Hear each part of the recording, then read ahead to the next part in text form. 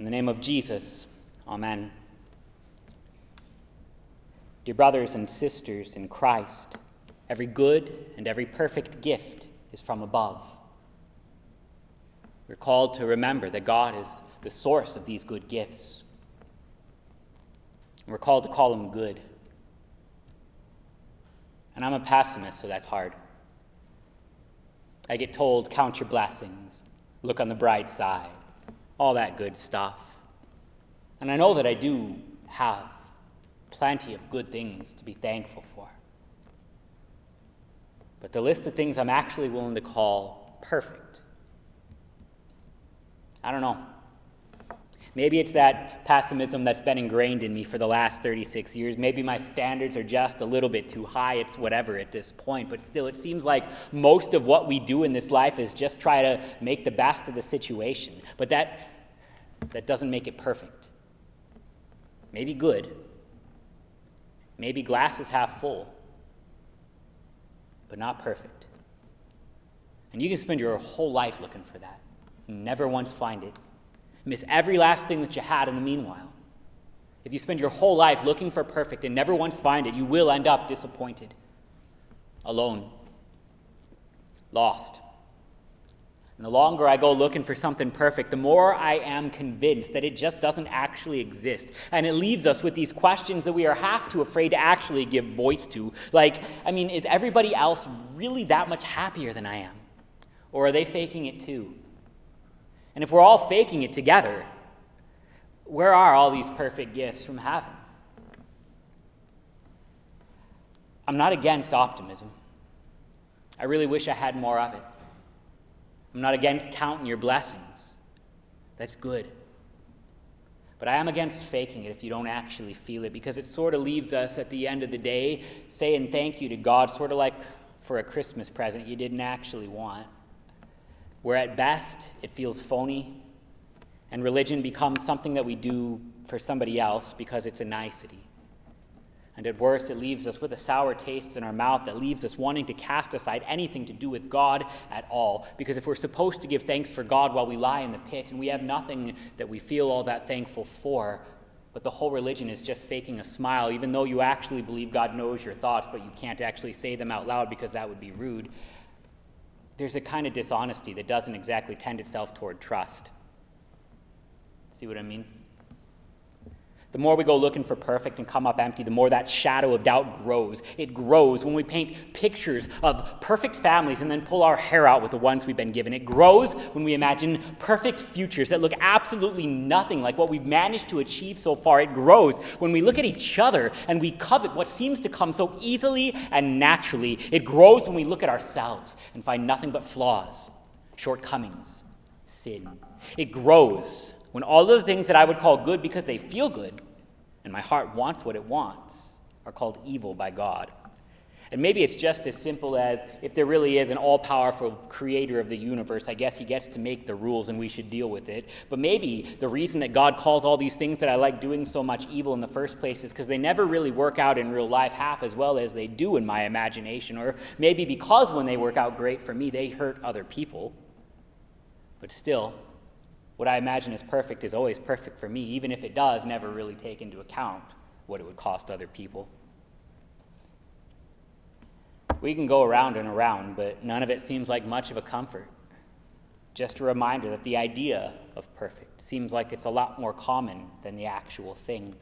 And that shadow darkens how we see everything else, how we see each other, how we see our own lives, and how we would dare to hope for the future. And then the devil and the world and my own sinful flesh, they take these shadows and they play tricks with them. We get tricked into calling evil good and good evil. Not just that we enjoy the things that God calls wrong, but that we've actually, some of us, convinced ourselves that if we just manage to think positively enough, things won't actually be that bad. And as perfect as everyone else's lives seem, we could have that if only we do something, find something that's missing. It leaves us with a carrot dangling in front of us that we can never quite reach and calling it religion. And if you were that desperate for the things that are called perfect and coming up empty, if you have given up looking for them altogether, if you think that it's actually naive to even hope for them anymore, and the idea of the perfect seems like more of a concept than a real thing, then recognize that when the church would talk about sin, it isn't just to work some kind of perpetual guilt, but it's to acknowledge exactly what you see. This world has been corrupted. It has been busted. It is not working the way it's supposed to. You see, God actually agrees. It's dark down here. That doesn't mean you can't find the good, but it means you're allowed to call the bad bad. Because the good gifts, they don't come from your heart. The good gifts don't even come from anything else in this world corrupted by sin. The good and the perfect gifts come from above. So this is not about changing your perception about the world. This is about looking beyond it. And that's an important thing to remember when you realize that you can't actually look on the bright side your way out of debt, let alone into heaven. The good and perfect gifts don't have to come from down here, though, because God pours them down on us from above. Because as busted as this place is, as awful as we treat each other and ourselves, as sinful as we are, God still loves us. He still loves you. He still loves me. And he sends into this world, busted, corrupted, broken by sin, a good and perfect gift. He sends perfection into the world, into the person of his Son. He sends in God Almighty, born of a virgin, free from the curse of sin, that he would be our curse for us, that he would be hanged upon the tree, that he would be the light that shines in darkness, that darkness cannot overcome, that we might have a bit of hope in this world that is not built on what we can carve out of it.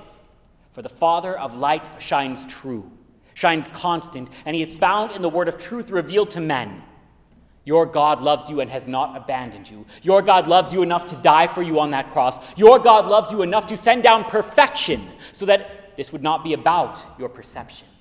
This would be about his truth. This would be about his life. The Father of light sends down a promise that your sins are forgiven you because Jesus died for them. And this peace, this light, this hope, it is not found in a call to just follow your heart, but to hear the word, the truth, the life. The Jesus who bears the cross for sinners like me and like you. The good and perfect gift sent down from heaven is the Christ, sent by the Father to save sinners. And it is finished. He said so himself. He has conquered death, for he has even risen from the dead. And this is something that worked perfection, even out of our sinful creation, even into our sinful flesh. Because here's the thing. How can you call it perfect unless you're also willing to call it finished? It is finished. And that means that it's also unbreakable. This promise that your God makes to you is perfect. It is finished. It is unbreakable. It lacks nothing. It is done and it is yours. Your sins are forgiven you. And just as Christ rose from the dead, you will rise as well. You can no more be destroyed than God can be made a liar. And the light would not even just reveal these gifts, but deliver them to you. Hear the promise that our Lord would make you. You are perfect, not in a measure of what's wrong, but in a measure of what's right. Perfection isn't keeping lists of everything that you would erase, everything that's wrong. Perfection is something so good and pure that it can endure all of those things. So to find yourself given perfect gifts isn't to be better than the rest of other creatures, isn't to have everything that you covet. It's to be given the gift of Jesus, who conquers fear, conquers sin, and even conquers death. Receive then with meekness this word of God made flesh for you. And no, you don't have to be better than anyone else for knowing how to be gracious. You just get to number yourself among the washed, the redeemed, the holy ones, made perfect in the blood of the Lamb, because he is the source of good. And this love is something that can even deal with sinners. It dealt with me. It deals with you. So hear first and speak later. Set aside wrath because God did it first. Find that wrath exactly where he puts it, on that cross where your sins are died for, where my sins are died for, and even where your enemies are paid for too. Because being slow to anger is not just being nice. It's hearing that God has put anger away first. Find your neighbor's sins along with yours on the same cross where the good and perfect gifts were delivered to men. And then find it in your neighbor, to see them worthy of love, not because they meet your standards or anyone else's, but because they are called worthy by the God who would wash them in the blood of the Lamb, who would pay for them in holy and precious blood. There is unity in this. It is a good and perfect gift because it is already finished, and it is unbreakable. It is perfect enough to endure, and it is yours. In the name of Jesus, amen.